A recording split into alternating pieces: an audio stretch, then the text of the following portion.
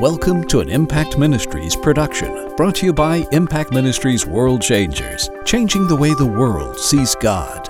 Learn how you can become a world changer today by visiting www.impactministries.com. Now, here's your host, founder of Impact Ministries and developer of Heart Physics, the self-development programs that have changed thousands of lives around the world, Dr. Jim Richards.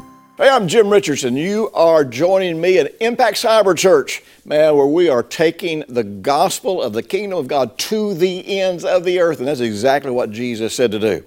Right now, Impact Cyber Church is in every nation in the world. I am so incredibly thankful, by the way, to our world changers. If you are a world changer, one of the people that helps us do this, I just want to say a great big old thank you for all of the people all over the world that are hearing these messages and getting help. Now listen, we're coming down to the end of February here, and we're wanting to take you on this journey of holistic success, this journey that says, this is how I can have the kind of success that doesn't destroy my life, doesn't destroy my marriage, doesn't take me away from God, but instead makes my marriage stronger, makes my relationship with my kids stronger, makes my relationship with God stronger. And that's what God promises. And like we've talked about in previous programs, there's a lot of people that, man, you just say the word success or the word prosperity and their head blows up. And I understand because, man, there was a bunch of greed and nonsense taught back in the 80s and 90s and probably in the early 2000s that it was just nonsense. It was just, like I say, it was greed. It was foolishness. I can't even believe people bought into that. But you know something? That's not what the Bible says about prosperity. That's not what the Bible says about success. And I can't throw that away just because somebody twisted it and made it something goofy. Because God promises you a kind of success that doesn't bring sorrow. God teaches you to have a kind of success that makes your bond with Him deeper, makes your bond with Him more sure.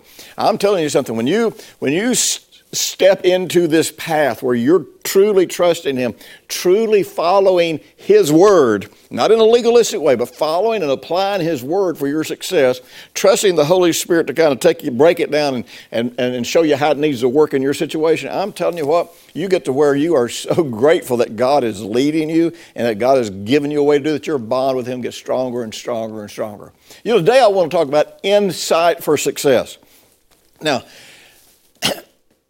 the ancient Hebrews, they kind of had this concept that basically every person that was in sin, every person that was destroying their life, every person that couldn't get things to work, that basically it was just a lack of knowledge. And the Bible does tell you that people go into captivity because of a lack of knowledge. Now, when they talked about knowledge, though, they weren't just talking about just bare information. They were talking about the knowledge of God, the connecting with God, and all of these things that they see from the Word of God that we don't see because of the very poor translations that we are dealing with in America and around the world today. But when it comes down to this whole thing of finding success and success with peace, success without trouble, we've got to have insight. We've got to be able to see past the surface. And I'll tell you something. I don't know why I feel compelled to throw this in, but I want to tell you something about real success. Real success is as much about knowing which deals to pass up as it is which deals to get involved in. I remember back in I guess it was in the 90s probably. There was some kind of company that was going around, and it was a multi-level marketing, which I'm not against multi-level marketing. There's some great multi-level marketing companies. But this particular company, they were selling gold. And a friend of mine came, and man, he was making some big old checks. And because of the fact that I've got a lot of insight and a lot of experience into multi-level marketing and into sales and marketing in general, I said, well, show me the plan and let me look at it. And so, I went through the plan. So basically, I was able to identify that this was a Ponzi scheme. And, everything looked right on paper. Everything looked phenomenal. He was getting his checks. People he was bringing to the business getting his checks. I said, I know it's all working now, but I'm just telling you, this is going to blow up. And at some point, people are going to lose millions of dollars because they have bought into this. And he says, well, I'm getting my checks. And I said, well, you may be getting your checks now, but one day you and everybody else are going to stop getting checks, and all the money you've got in this, you're going to lose.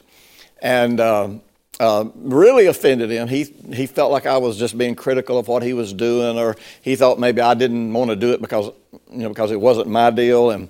But you know something? That was just one of those deals that people around me were making, thousands of dollars a month extra income. And I looked at it and was able to see something in it that he didn't see, and that a lot of the people he brought in the business didn't see. Well, the sad thing was, many of those people were in this talking about, God bringing them success and God bringing them prosperity. But it was amazing. They all lost money before it was over with. But not only that, so many of the people in that business and in similar businesses, it hurt their marriages. It hurt their relationships with their friends. In other words, they sought success in a way that did damage to the other parts of their life that they valued. God never, ever, ever leads you in a way that destroys the other parts of your life that He values. He always, always, always wants to teach you how to make this journey. But see, so many times we just don't have the insight into a situation that we need. Now, I'm going to share with you today one of the best ways for you to get insight for you and for your business decisions that you're going to make, and your ministry decisions and a lot of life decisions. It's really interesting that God created Adam, and before He brought Eve into being, which Eve came out of Adam, and there's a lot to be learned here. Adam had to first learn a lesson. Genesis 2:18 tells us that the Lord God said, "It's not good that man should be alone, and I'll make a helper comparable to him." Now, Adam could not have realized his need if he had not first had some life experience about being alone. We don't know how long he was alone in the garden, because I don't know that time, how time was measured when man was in the garden. I don't know. There's a lot of factors I don't know, but we know this.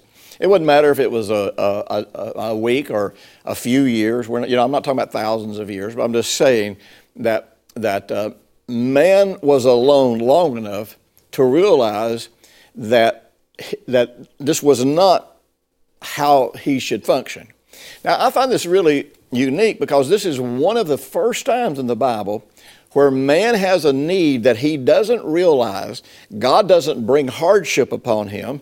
God doesn't do anything cruel to him. But interestingly, God does not force a decision upon him.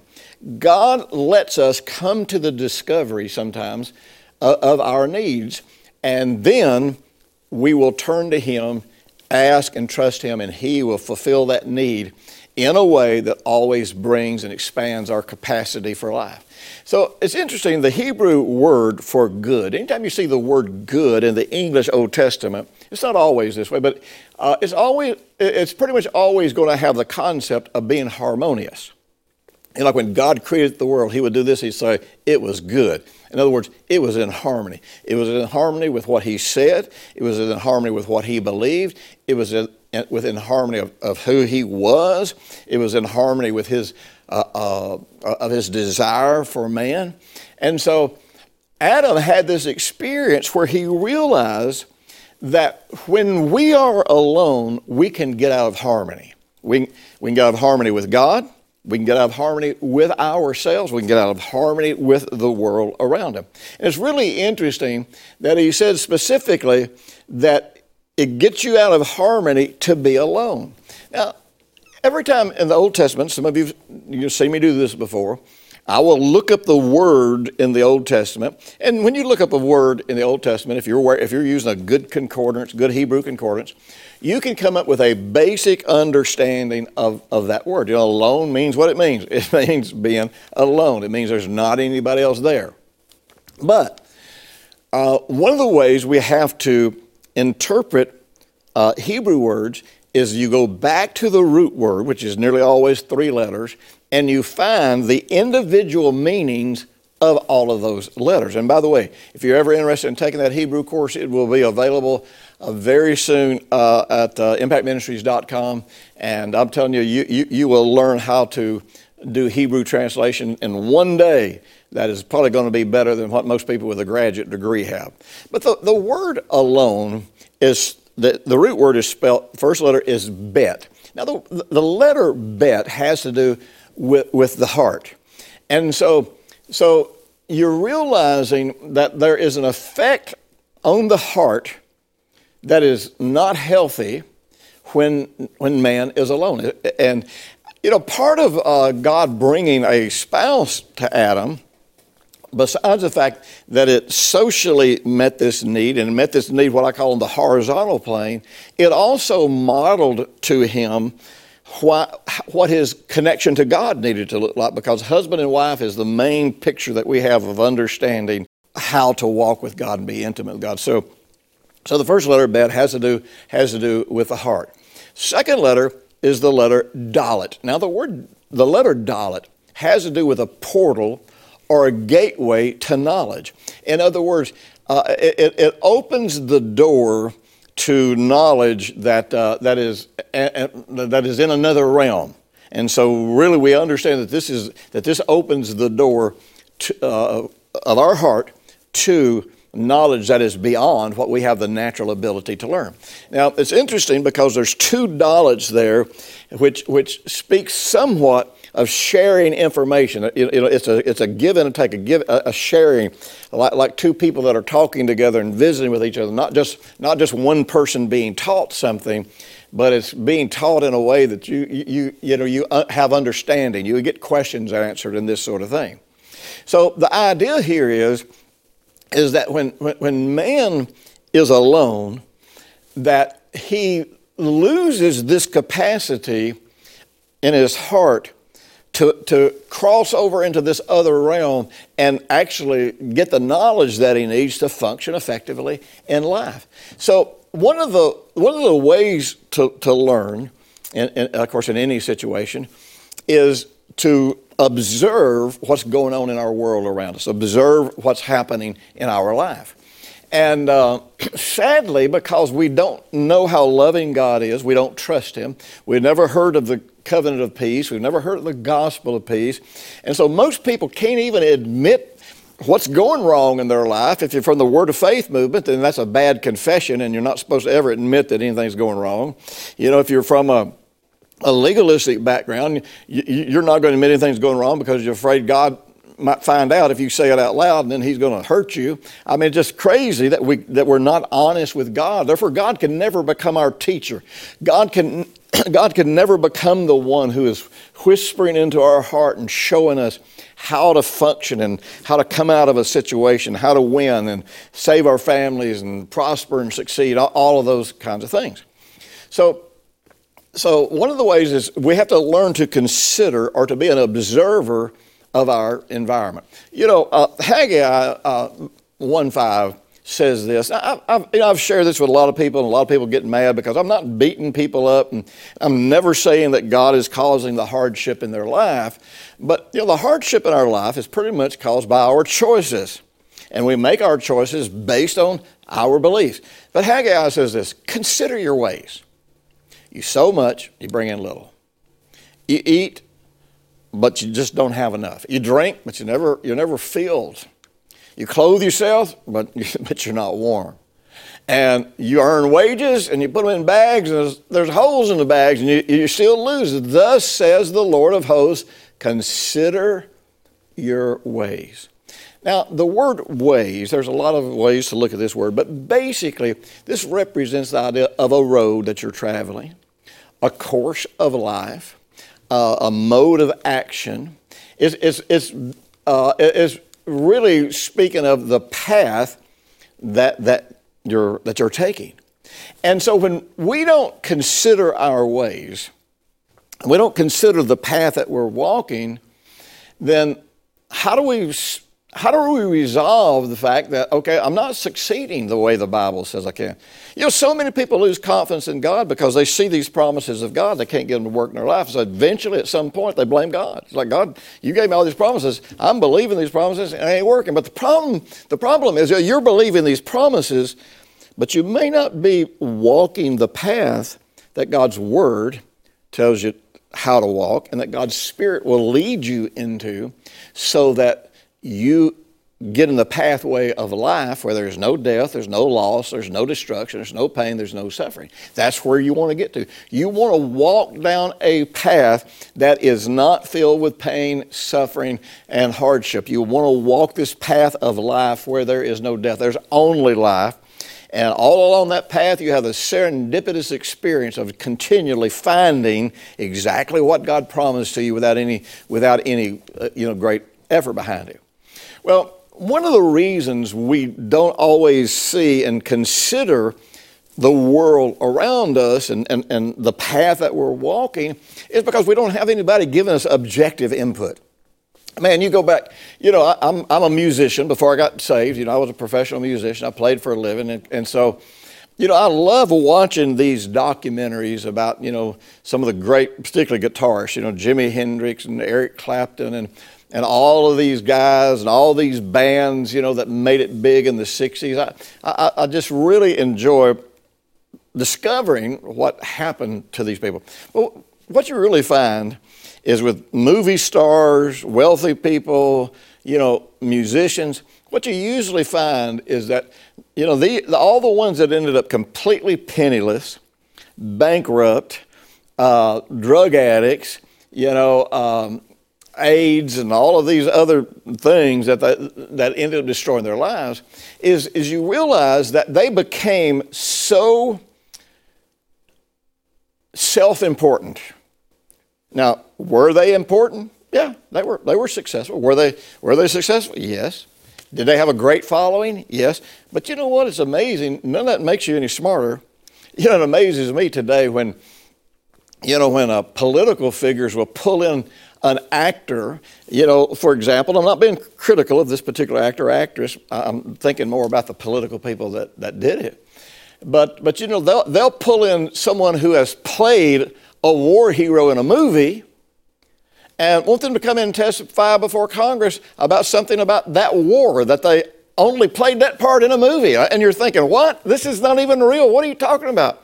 And you see all of these actors and actresses and rock and roll stars, and suddenly they're speaking on human rights and they're speaking on war and peace and all these kinds of things, and you're thinking, you're not that important. You have no life experience. Being a rock and roll star, being a movie star, none of that makes you that important. But what happens is, as we become self-aggrandized, as we become so important to ourselves, then we stop listening to other people. We stop thinking that other people have anything to say to us. I'll tell you what, you go back and almost any documentary that you look at, somebody who was wealthy, rich, famous, and their life ended in disaster, one of the things that you'll almost hear said in that documentary was they were surrounded by people that nobody would tell them the truth.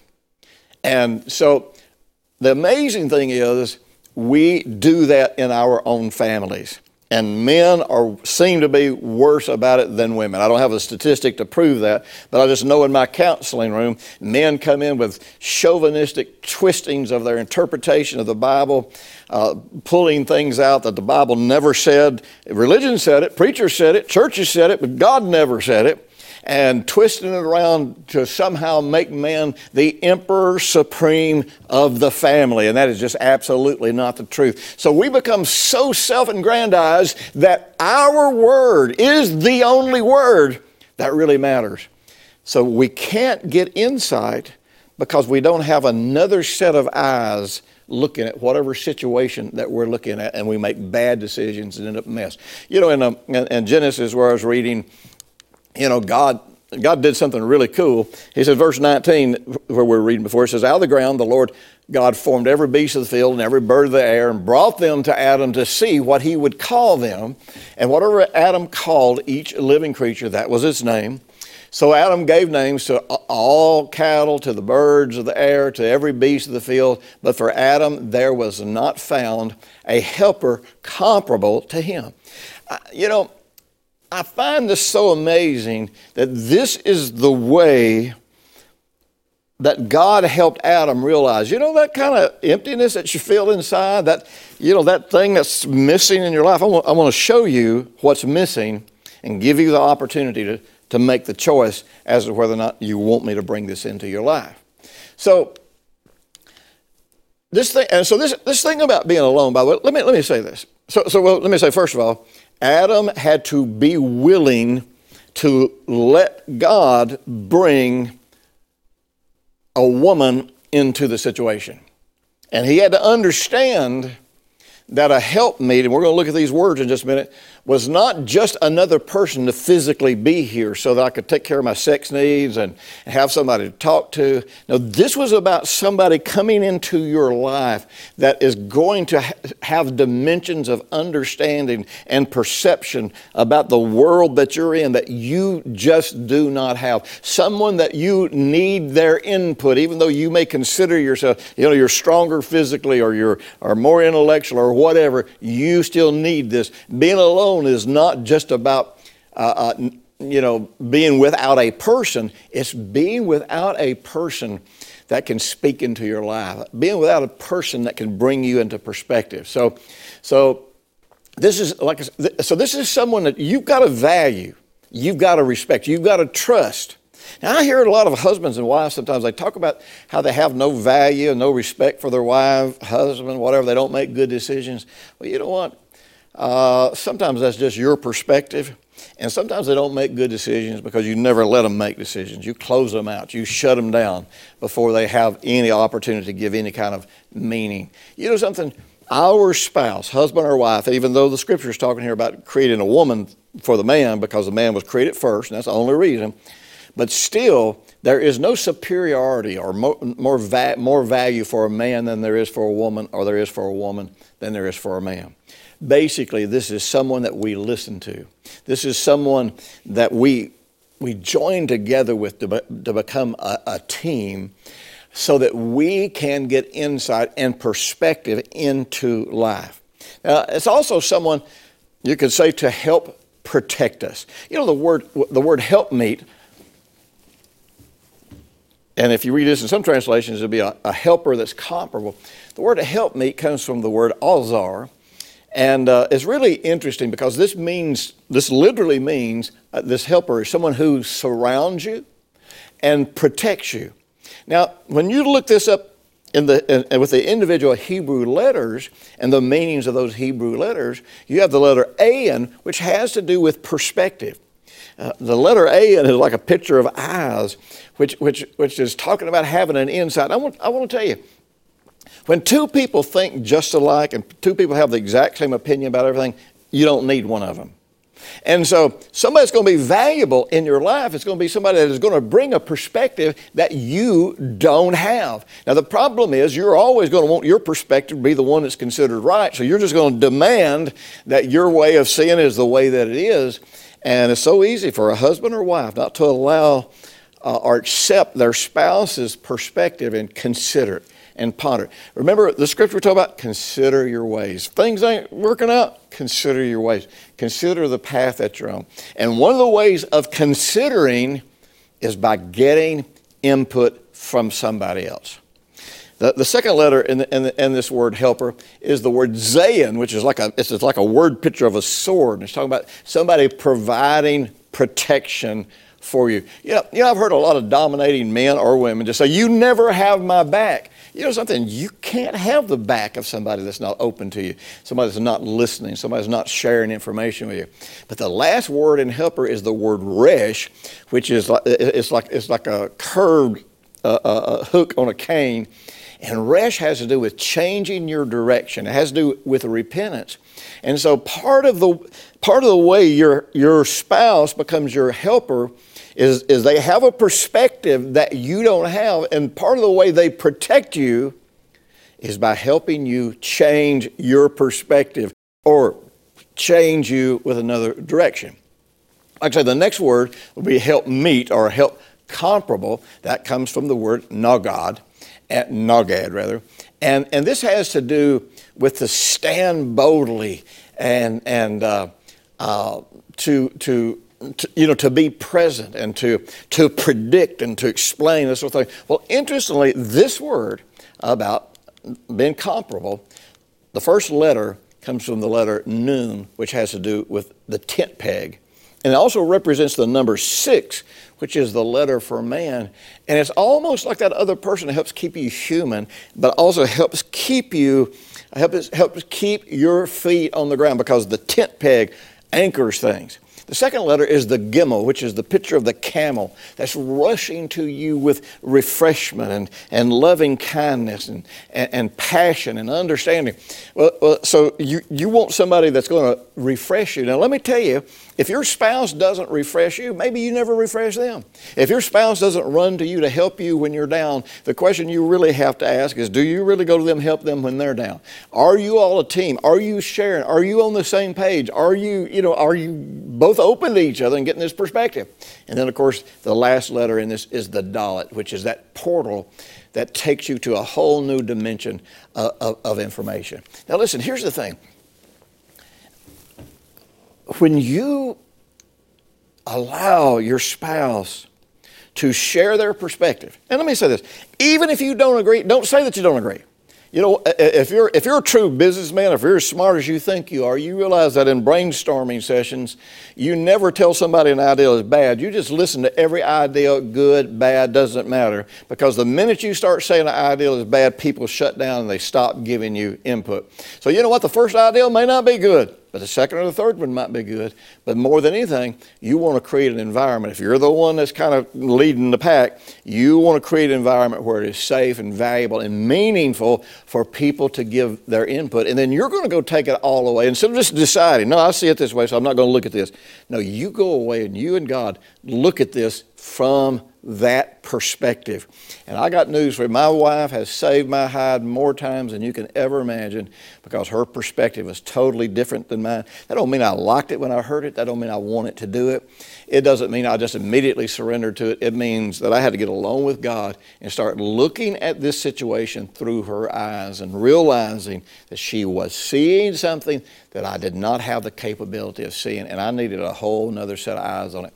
Listen, I'm telling you what, people around me save my hide more than you can imagine, just because they give me input and I go think about it, even though I might disagree initially. Listen, God wants you to have an incredible success. He wants you to have a holistic success that keeps you stable, that keeps you walking with Him, that keeps your family whole and healthy, that doesn't destroy your health. And that's what I want to help you have. Don't forget, Wired for Success, get the book. And you know something, if you're really wanting to go beyond just being a believer and you're wanting to step into the role of a disciple, then I invite you to check out Ultimate Impact. You have time to get in right now, just before we close the doors, to our mentoring program on how to stop the pain. I'll tell you something, you get the pain out of your life and you get the past hurts out of your life, you're going to discover that the way you look at the world and the way you make decisions is going to change radically. So be sure and check out Ultimate Impact and decide if this is a journey that you're ready to make. And you know something? If you're watching this on YouTube, be sure and like this, be sure and put comments and questions, and we'll participate. We'll help other people get involved in this. Thanks for listening to the weekly Impact Ministries World Changers podcast with Dr. Jim Richards. If you like what you've just heard, we encourage you to share our web address, www.impactministries.com, with friends and colleagues. Be sure to check out the resources section of our website for previous podcasts and our videos. Join us next week for another great message by Dr. Jim Richards.